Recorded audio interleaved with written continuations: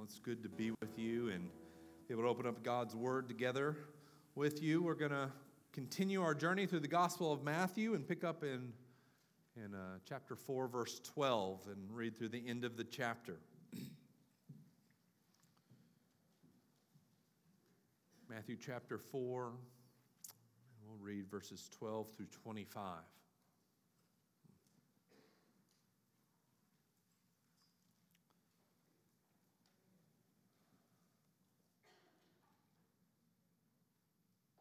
Okay. Now when he heard that John had been arrested, he withdrew into Galilee. And leaving Nazareth, he went and lived in Capernaum by the sea, in the territory of Zebulun and Naphtali, so that what was spoken by the prophet Isaiah might be fulfilled. The land of Zebulun and the land of Naphtali, the way of the sea beyond the Jordan, Galilee of the Gentiles. The people dwelling in darkness have seen a great light. For those dwelling in the region and the shadow of death, on them a light has dawned. From that time Jesus began to preach, saying, "Repent, for the kingdom of heaven is at hand." While walking by the Sea of Galilee, he saw two brothers, Simon, who was called Peter, and Andrew his brother, casting a net into the sea, for they were fishermen. And he said to them, "Follow me, and I will make you fishers of men." Immediately they left their nets and followed him. And going on from there, he saw two other brothers, James the son of Zebedee and John his brother, in the boat with Zebedee their father, mending their nets. And he called them. Immediately they left the boat and their father and followed him. And he went throughout all Galilee, teaching in their synagogues and proclaiming the gospel of the kingdom and healing every disease and every affliction among the people. So his fame spread throughout all Syria, and they brought him all the sick, those afflicted with various diseases and pains, those oppressed by demons, epileptics, paralytics, and he healed them. And great crowds followed him from Galilee and the Decapolis, and from the Jerusalem and Judea, and from beyond the Jordan. Matthew doesn't give us much sense of the timeline here. We've gone from Jesus' baptism, and then Jesus is then led into the wilderness by the Spirit to be tempted for 40 days, or after 40 days, by Satan and the evil one. And then we come to verse 12, and we just read that when he, that is Jesus, heard that John had been arrested, he withdrew into Galilee. We don't really know how long a period this was. Probably wasn't that he returned from the wilderness and immediately went to Capernaum. There probably was some time, but relatively a short time, I believe. John's prophetic ministry of calling Israel to repentance had reached its climax with Jesus arriving on the scene. John, in a sense, has a large crowd, a large following out in the wilderness by the Jordan, and then Jesus, the one that John said is coming, who is greater than me, comes. The one who's going to baptize you with the Spirit and with fire, he's going to bring the substance. Well, just as John arose, it seemed that he quickly went away. His falling wasn't a personal falling or a moral failure that much of what we see today. No, his time and his ministry had come to an end. And that becomes evident as he's been arrested, we see, that he was handed over. And that's what Jesus learns. We'll read more about John when we get to Matthew 14, but basically what has happened is that John's ministry is a ministry of repentance. He's been preaching and calling Israel to turn from their sinful ways and prepare for the coming of the Lord. And his preaching ministry obviously included even the most important people in society, including Herod Antipas, who was the tetrarch of Galilee. He's like the governor of Galilee in that whole region.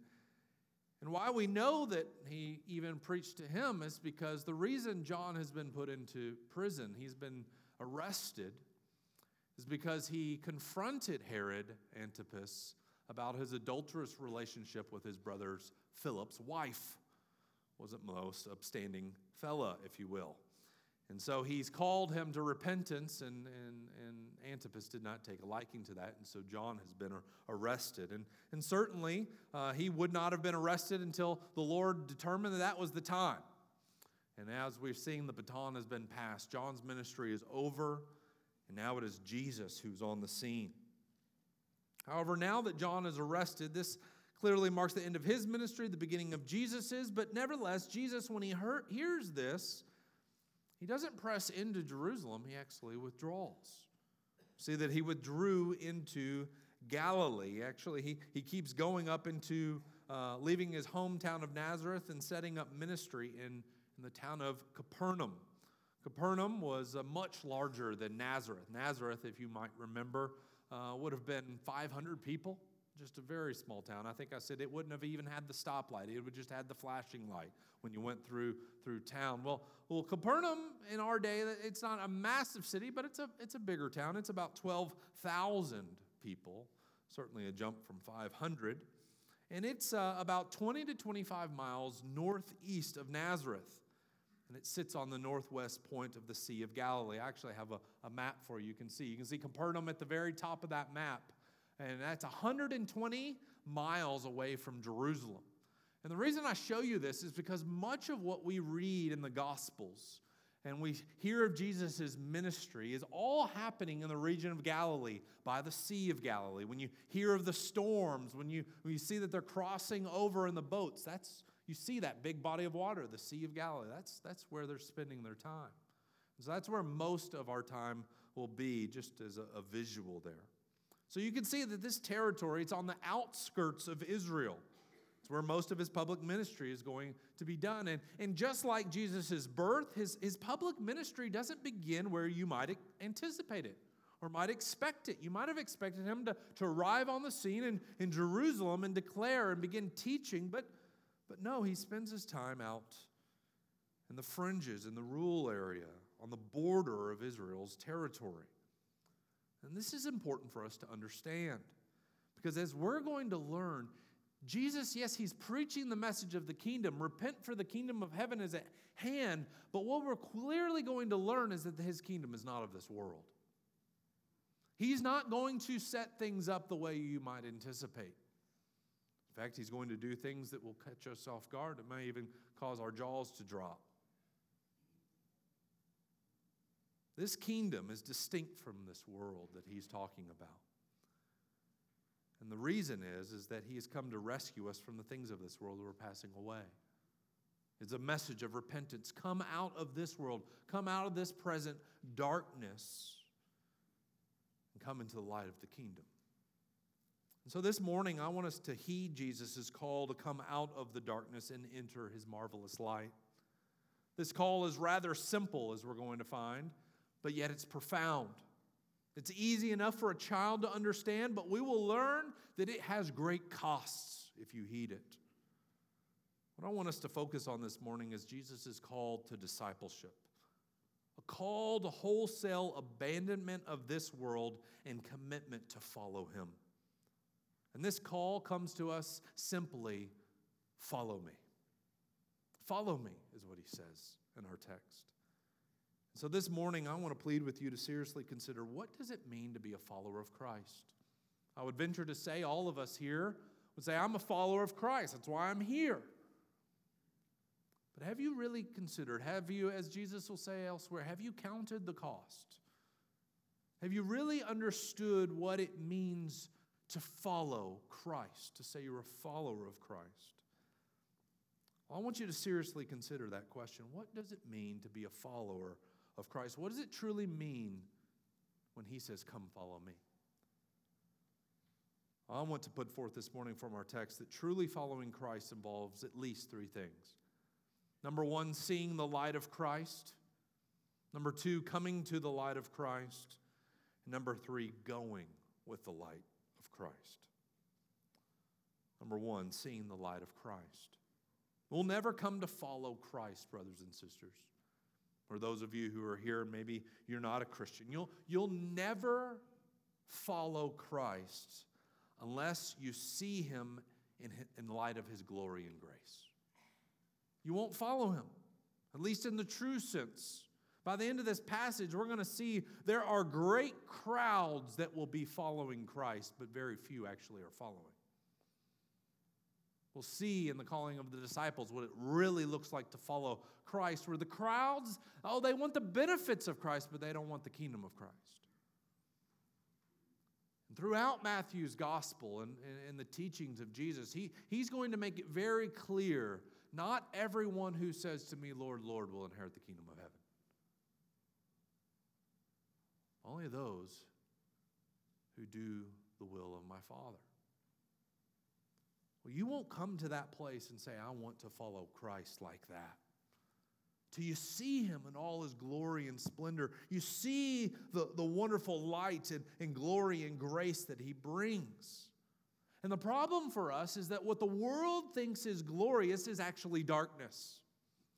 What the world upholds, what it values, and full admission here, we all are tugged that way. We're all tugged to value the things of this world. And what the gospel call is going to say is abandon that. Abandon what the world says is important. And come, follow me, and you'll have what lasts. See, this world is in darkness. And it clouds people. It blinds people from seeing Christ. Yet what we read here in Matthew 4 is that Jesus has come to us in our greatest need. He has come to rescue us from our greatest danger. And this is what Matthew's getting at in the very beginning when we start getting the names of these towns and the fulfillment of what the prophet Isaiah had said about the land of Zebulun and Naphtali.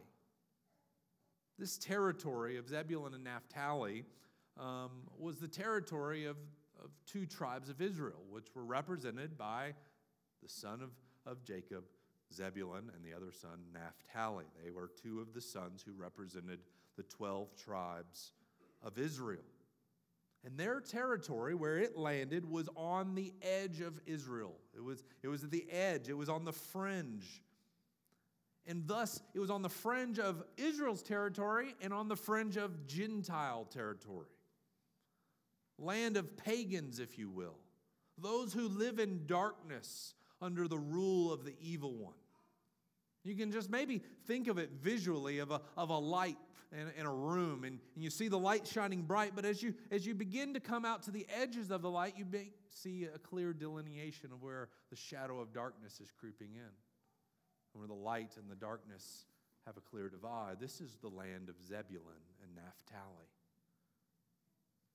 This would have been the perspective of the Jews at this time. Oh, the land beyond the Jordan, the way of the sea, which the sea even of itself was the place of darkness. Oh, all over there, that is where evil people live, if you will. Those are where the ones under the domain of darkness live. However, Jesus goes into this territory and fulfills what was promised by the prophet Isaiah, namely, that those who dwell in that land, the way of the sea, beyond the Jordan, Galilee of the Gentiles, it will be among that people dwelling there, a people in darkness. They will see a great light. They will behold it. The light will dawn on them there first, is what Isaiah says. The light will dawn there, and they will see, as they are those who are in the shadow of death. And what I want us to see, brothers and sisters, is that the light of God's salvation has come in Christ, and it has come, and He has come to those who are in their greatest need. Jesus will put it elsewhere. I have not come for the righteous, but for sinners. I have not come for those who are healthy, for one who's healthy has no need of a doctor. I've come for those who are sick.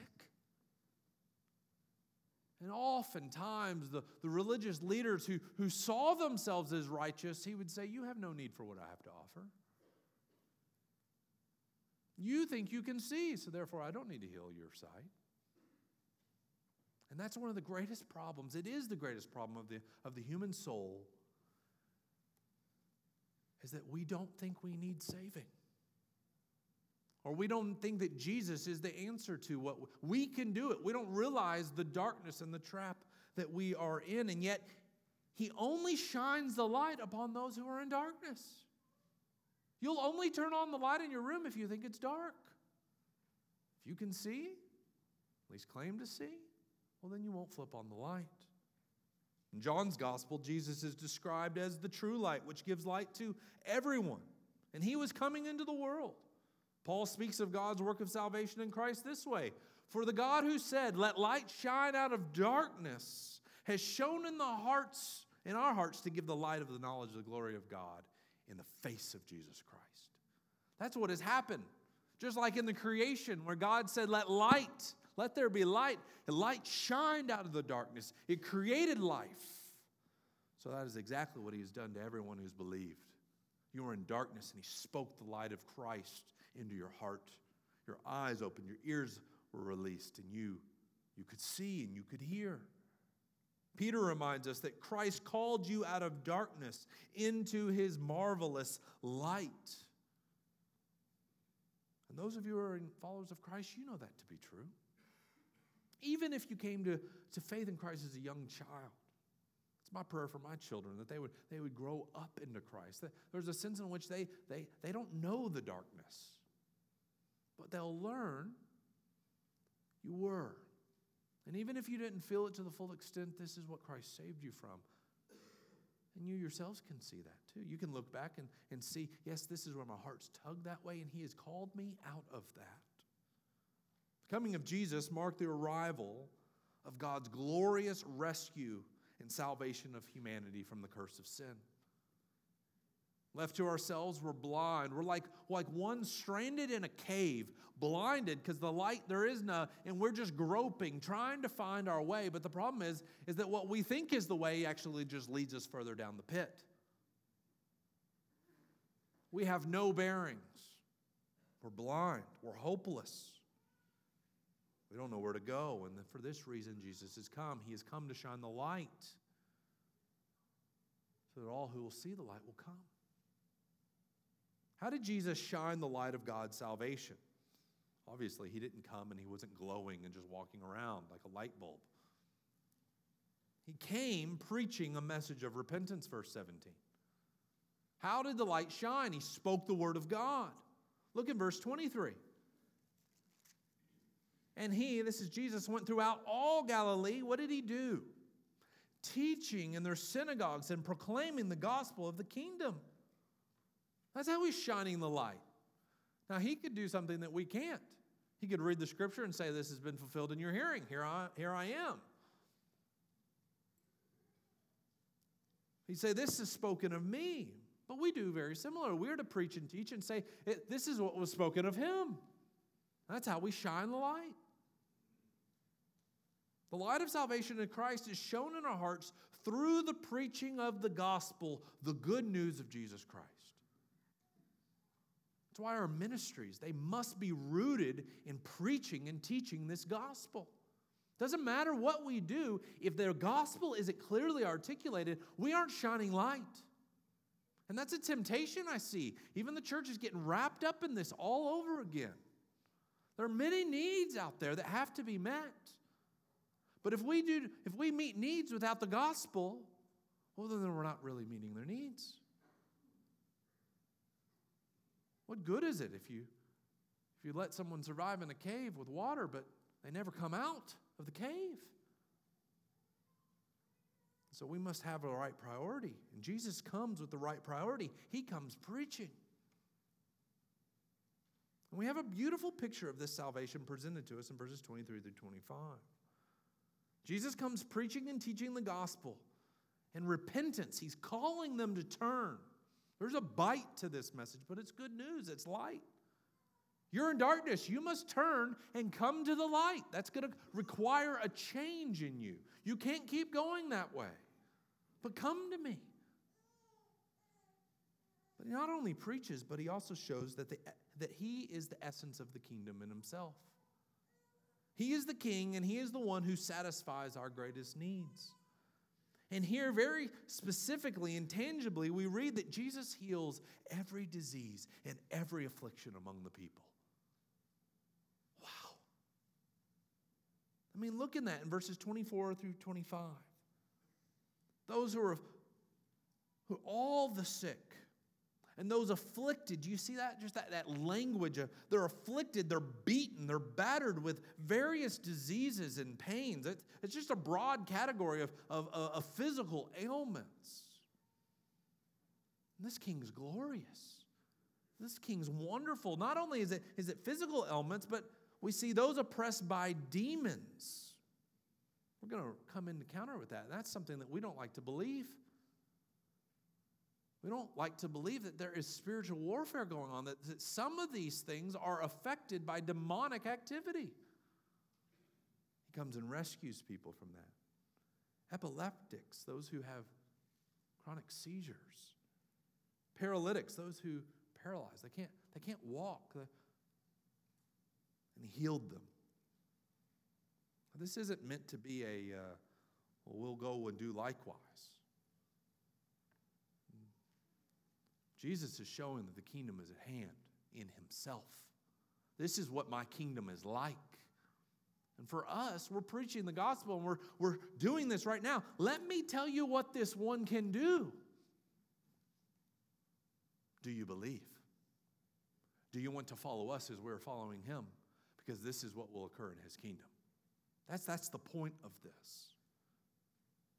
Jesus, my friends, he will heal you of all your diseases.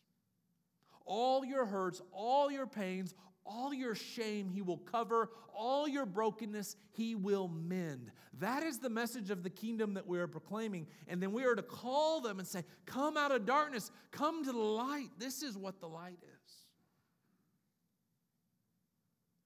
And we'll even tell them that he will deliver you from death itself. This one who has come. Do you see the light of the glory of Christ shining bright in the backdrop of the darkness of your sin? Do you see how beautiful that is? Every one of you is hurting in some way right now. There is some worry, there is some anxiety, there is some physical pain, there is some temptation, there is all kinds of things afflicting and oppressing you. And Jesus says, follow me, and I will heal you of them all. I will heal you of them all. But you'll only see the light of Christ when you understand the darkness of your own sin. Do you see your need? And if you see your need, you'll see his marvelous light. And if you see his light, then you will come to the light. That's number 2. Matthew introduces us to 4 of the 12 disciples and presents for us, I think, an example of what it looks like to truly follow Christ, what it looks like to behold him and truly see the light of his glory and grace. First 2 disciples who were called to our attention are Peter and his brother Andrew. Jesus sees them. He's walking along the Sea of Galilee, and he sees these brothers. We don't know if they're on a boat at this time or if they're just on the shore. It doesn't really matter. But they're casting their nets out into the sea. I got to see that when I was in Haiti. One of our trips, we got to actually live on a house on the beach. I miss those days. And there was a fishing boat tied out there, and there was fishing net. And in the morning, you would see the men come out, and they would throw out that line, and then they'd be on the shore, and then they would just pull, and all types of stuff would come up. They have loads of fish. It was pretty remarkable. I only got to see it once. That's what they were doing. And he sees them, and he looks at them, and they're obviously fishermen, right? They're fishermen. They're not among the elite. They're not at the bottom. But as you're thinking about a kingdom and you're going to start calling your disciples, you might not choose fishermen, but Jesus does. And he says to them simply, "Follow me, and I will make you fishers of men." Follow me, and I will make you fishers of men. For now, I just want to focus on that initial command and summons by Jesus for Peter and Andrew to follow him. And notice in verse 20 what they did. Immediately, they left their nets and followed him. That's remarkable. They don't delay. And so when you hear Jesus call, and some of you are here Sunday after Sunday after Sunday after Sunday, hearing the message, repent, come to Jesus, and you delay. That's not how you respond. You immediately leave. When you hear his voice, you come to see his light, you do not delay, you immediately go after him. I believe Jesus, I follow you. Over the last year, you may remember that heart-wrenching story of that young Thai soccer team that was trapped in the cave in July, kind of in that summer period. They were there for 18 days, if you might remember. They were a half a mile below the Earth's surface, and they were 2.5 miles into the cave. They were in darkness, obviously. They were cold. They were hungry and weak. I was reading, they were just getting the condensation dripping off the ceiling of the cave, just getting drops of water. But certainly they had no food. Darkness was setting in. Flashlight batteries were going to go out. And when the Navy SEALs arrived, you can imagine what the commotion would have been like. I was reading one, they just started hearing splashing because they couldn't see it. Hearing splashing and something coming up, which might be rather kind of scary. What is coming up out of this water? But then they begin to realize, hey, we're here, we're part of the SEALs, and we're here to rescue you. Now, can you imagine the boys saying, oh, that's great, but we got more cave to explore. Can you shine your light over here? Because before my flashlight went out, there was something over here I really want to see. No. They said, what must we do? What must we do? And if you know anything about that journey, hey, boys, you're going to have to go back about 2 miles underwater. And we've got guys linked up, and you're not going to be able to see a thing. You're just going to have to get strapped onto us and hold on. Come follow us. But, you can't imagine. No, there is no buts. Okay. You either stay here and die, or you come through the waters with us. This is what Jesus is doing. We're like those kids trapped in the cave. And he's come. He has gone where we have traveled. He has come to the place of darkness where we are. And he says, follow me, and I will bring you out. And yet the world says, no, we want to explore more. And some of you are saying, no, I got things to do. I got other things to invest in. I don't want to lose these things. And you don't realize that the place you are is the place of death. You are in the land of Zebulun and Naphtali, where the shadow of death still abides. We see the same response from James and John, but we get some more details about what it looks like to follow Christ. First, yes, we must immediately obey. When you hear the call of the gospel, Christ speaking to you through his word, come follow me. You respond, but we also see that this call is a call to prioritize him above all things, including possessions and family. Notice that following Jesus means leaving behind these things. In James and John's case, they leave behind their boat, possessions. And not only their boat, but their father Zebedee is sitting in the boat. Make no mistake about it, following Jesus is costly. Following Jesus requires that you leave things behind and you go where Jesus is taking you. And leaving behind includes career, maybe, family, friends, comfort, safety, and ultimately your sin. You're no longer going to live the way you were. You're not going to follow the things of the world that you once were. You're not going to value the things that you once valued. And as those value systems change, as Jesus becomes your priority, be prepared. Things are going to change in your life. We'll read later of a parable of a kingdom where some, they don't heed the light. It's like a seed that falls on ground and a bird comes and snatches it up. You don't even, that seed doesn't even land on you. It just bounces off. But then there's some seed that it sprouts up for a moment, but it's sprouted up amongst the weeds. And we find out that the weeds represent the cares of this world, the worries of this world, the value systems of this world. And although they were following Jesus for some time, they were so wrapped up in the things of this world that those things ultimately choked out the seed. It didn't have good fruit. It doesn't bear fruit, and they ultimately fall away. Following Jesus is going to change your life. It may not happen immediately, but gradually. You're going to have to say, I'm either with Jesus or I'm with the world. Jesus will put it this way later in Matthew chapter 6, verse 24. Just listen. No one can serve two masters, for either he will hate the one and love the other, or he'll be devoted to the one and despise the other. You cannot serve God and money. And some of you are thinking, all right, I can straddle the fence. I can have the best of both worlds. No, you can't. You've made your choice. Jesus goes on. He'll say, if anyone would come after me, let him deny himself and take up his cross and follow me. I'm asking you to abandon yourself. You get that? I've talked to people and sharing the gospel. Usually there's something about the tug and the entanglement of sexual sin and relationships in all their fashions.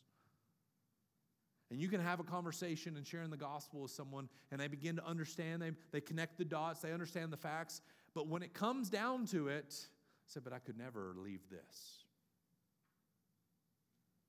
Well, if you want to be his disciple, you will.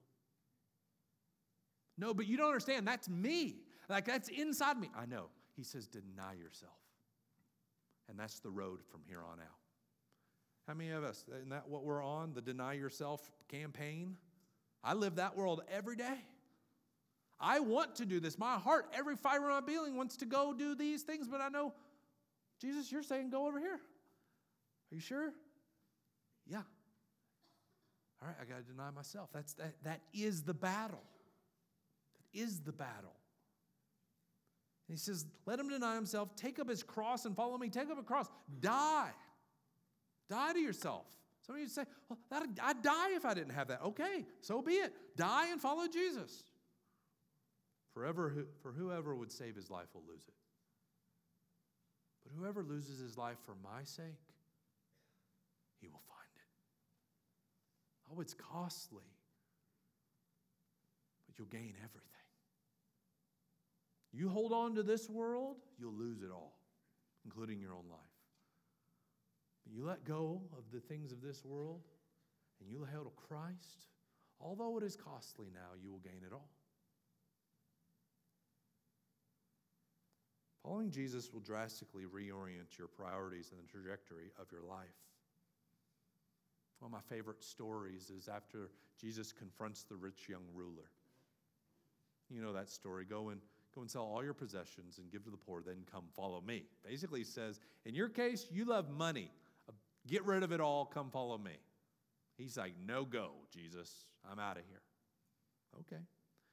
And Peter, on behalf of all the disciples, comes up to Jesus. I love this. Hey, Jesus, just want to let you know, we did that. We left everything.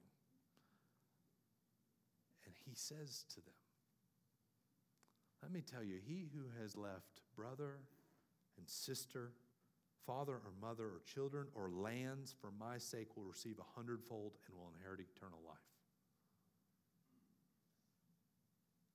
Yeah, I know you've left it all for me. But I have a family for you, and all that you lost, it'll be 100-fold in my kingdom. Following Jesus is costly, but it's the only way to eternal life. Now, I'd be remiss if I did not qualify these statements with the rest of the New Testament. Not to take away from them, but just not go farther than what the Bible actually says. This call to discipleship and following Christ does not necessarily mean you will lose your family. Or I followed Jesus, I got to quit my job. Well, why are you doing that? I don't know, but I'm following Jesus. That means quit my job. No, it doesn't. Some of you are like, I'm quitting school. I'm out. Following Jesus. It doesn't necessarily work like that. Rather, this following of Jesus says, be prepared for things to be shaken up. Be prepared to part with them if I call you to do so. If it comes down to following me or this, be ready to part with it. Notice Peter and Andrew go together. They're brothers. James and John, they're brothers. They didn't abandon each other. And you say, well, Peter or James and John abandoned their dad. Well, actually, I think part of the reason he mentions them as sons of Zebedee is because Zebedee follows Jesus too. And we're finding out. Later, we'll find their mother comes to Jesus asking them, hey, they're in the kingdom, can you hook up my boys and put them on your left and right? Which means she follows Jesus too. It doesn't mean that they said, sorry, Dad, you're done. We have nothing to do with you anymore. We're following Jesus. That would not be honoring Jesus. Peter, we find that it's Peter's boat that they actually use for ministry. There's a change there. He didn't just abandon the boat and liquidize it. No, he used it. They end up going back to fishing at the end, so it means he didn't get rid of it. We find that Peter uses his mother-in-law's house. So Peter's married. He's got a mother-in-law. And if he wanted to bail on her, he could have used the Jesus card, but he didn't. He says, hey, let's go to my mother-in-law's house. She's got a nice house. We'll do ministry there. Some of you thought that was funny. Some of you didn't. Mother-in-law, Miss Debbie, I love you. I'm not preaching at you. They watch this and listen. So it isn't as if Jesus is in the business of destroying families. That's not what he's doing, at least for no reason. No, he's in the business of calling everyone to follow him. And that call can create division. What Jesus is calling us to is to recalibrate our priorities. And this means that you may not need to quit your job, abandon your education, forsake your family. It may just mean that you need to adjust how you view your job, how you view your pursuit of education, how you view your family and friends. And some of you, it will mean that maybe you move away. You might change careers, say, I can't do this because of other things, and you've sought wisdom. You might lose friends. That's usually what first goes. Because that's where Jesus is taking you. You're like, well, I'm going Jesus. Well, we're going this way. And you have a parting of ways. Recently, I was getting an update about a pastor friend of mine who ministers in Dubai, Randall. You probably know him. And he's a pastor there, an associate pastor, and we were getting an update about some of the challenges they face. A fairly open country to Christianity, but Dubai is a Muslim country. But some of the challenges that they face is when they're evangelizing and someone wants to tell their parents, tell their family. And yet, we're not talking about young children. We're talking about people in their 20s and 30s and who have a career. They're on their own. But there's a high degree of honor that I think a much American culture does not understand. A high degree of honor and respect for their parents. And the hardest thing to shepherd them through is going to tell their parents, I'm now a follower of Jesus. In one particular case that was shared was this young girl, still in their 20s, something in that, young adult, shares with her parents that she's decided to become a Christian. And they sit her down and they pour boiling water over her head. Another one was brought out and their uncle beat them. That's what he's talking about. Leaving father and mother. And it's not a good riddance. It is I want to honor them, but you just be prepared it may not go that way. That's what he means by forsake mother and father, brother and sister, friends, lands. It may cost you everything. But if you're going to be my disciple, let it be. Let the dead bury the dead, Jesus says. Finally, following Jesus not only involves seeing the light of Christ, coming to the light of Christ, but also going with the light of Christ. Come back to verse 19. Jesus says to them, follow me. And we're going to focus on the latter half. And I will make you fishers of men. Jesus is calling them for a purpose. You're going to come with me, and I'm going to go make you fishers of men. I'm going to make you catchers of souls, or as Charles Spurgeon put it, a soul winner I'm going to make you. And the path of discipleship does not lead to sitting, but going. It's not a check, okay, I got out of the cave. It's now I'm going back in the cave with the light, and I'm going to get more people. That's what the discipleship is. Hey, I've shown you what this looks like. Now go do likewise. Going to tell people about the light of Christ, just as John the Baptist does. John in John's gospel says, I am not the light, but I bear witness to the light. Well, that's what we do. I myself am not the light, but I bear witness to the light. I know the way to the light because I know the way. He showed me. However, having come to the light of Christ, we are now children of light, the Scripture says. And Jesus actually makes this point in chapter 5, verse 14. You probably know this text if you've been in church any amount of time, where Jesus says, you are the light of the world. A city set on a hill cannot be hidden. I've made you like a city, a lighthouse. This is what this church is. We're a bunch of lights. We've sung that song, right? This little light of mine, I'm going to let it shine. That's where this comes from. We ourselves aren't the light, but He shines the light in our hearts. And we radiate the glory of Christ. And we tell others.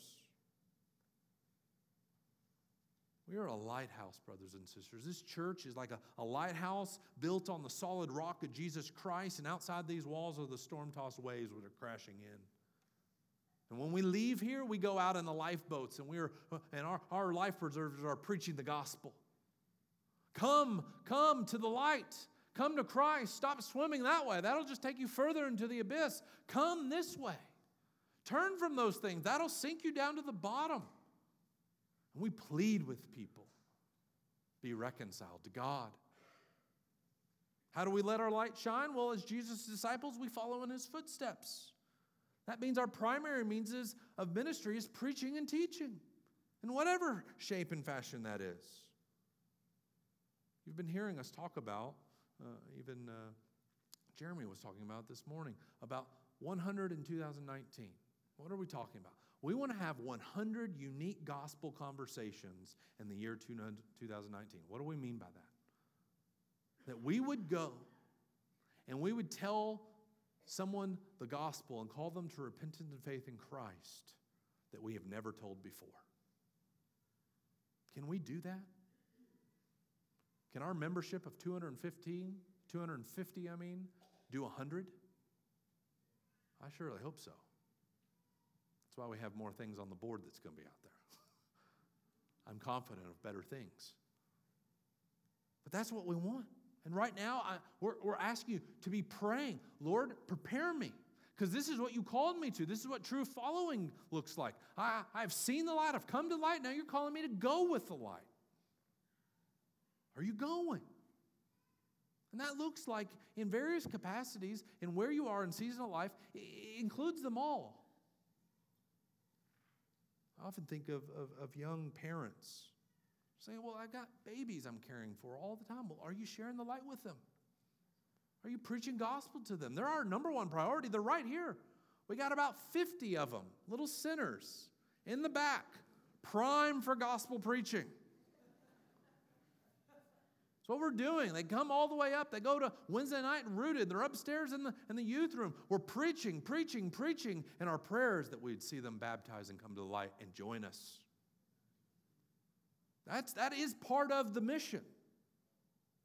That is the mission. We're producing sinners in darkness, but we want to transfer them from the domain of darkness to the kingdom of the beloved Son. But some of you, what are your spheres of influence? Where are your careers? Where are you rubbing shoulders? Those of you on campus, I even know some of you, just because you're at Boyce Bible College doesn't mean they're all Christians. Right, AJ? AJ's a Christian. He's just talking to me. Didn't want us to go the wrong way on that one.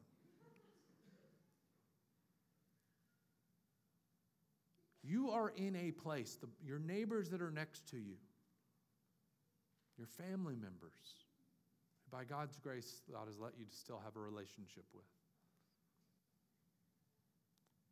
He's called us to go make disciples, to go be soul winners, fishermen of souls. And when we take this element of discipleship seriously, you can begin to see why following Jesus is costly, right? It really costs you nothing until you start trying to make disciples. It may cost you your reputation. It might cost you your job. It might cost you your pride. It might cost you your comfort. I can assure you it'll at least cost you that. But Jesus told us, foxes have holes, the birds of the air have nests, but the Son of Man has nowhere to lay his head. But we want to equip you for this ministry. It's what our discipleship rung. We got worship, community, discipleship, mission. Discipleship is to equip you so you're on mission. That's why we have all those classes that we're constantly nagging you about in registering for. So yes, here's a plug. But one in particular is the evangelism and missions class that we have coming up. I'm going to be teaching that class primarily. And we want to equip you. We want to equip you for sharing Christ. And that class is going to start in March, and I hope it's full. And we're not going to cap it. There's going to be as many people as we can train, laborers for the harvest. And what are we going to do? It's going to be more like a workshop than you sitting there listening to lectures. You're going to learn how to clearly present the gospel, how to initiate a conversation. How do I even get there? How do I start talking to this total stranger? Or how do I start talking to this one I've been talking to for years but never about anything of substance? How do I build relationships? How do I handle rejection and opposition? How do I do all these things? And then we're also going to present to you tangible opportunities by which you can do this here in our community. Various ways. But let me just warn you, don't come if you don't plan to go. This isn't going to be one of those you're going to be able to sit there and just hide. No, we're going to be in there. We're probably going to role play. There's going to be a whole lot of interaction. And I'm going to be calling us to go because the first 3 months of the year on this goal plan has been praying. But once we hit April, we're going. We're engaging. And that class I'm praying is the laborers, the army that we're raising up. It's going to go. Who's with me? They go register. All right? I got one. Are you registered for the class, Daniel? No? Well, then register for the class. I want us to be soul winners. And this is an area that we need to continue to grow. The Lord has just given us an embarrassment of riches here at this church, both in financial resources, but even gifted teachers, preachers, those who can equip and prepare a loving body who truly seeks to serve people. We have what the world needs. We don't need to be ashamed about it. City on a hill cannot be hidden. Do not put a light under a basket and put it under our bed. No, we want it to shine bright. Just a moment, we're going to sing All Glory Be to Christ. Thank you, Chris. Wow, this song's going to be killer. This song is really the marching orders. All glory be to Christ. And it's my prayer that we'll be those who have seen the light of Christ, who have come to the light of Christ, and will go with the light of Christ because we long to see the light of his glory and grace fill this earth as the waters cover the sea. That's our prayer. So why don't you stand and then let's sing with all our might in prayerful hope that God's grace will be seen in this world.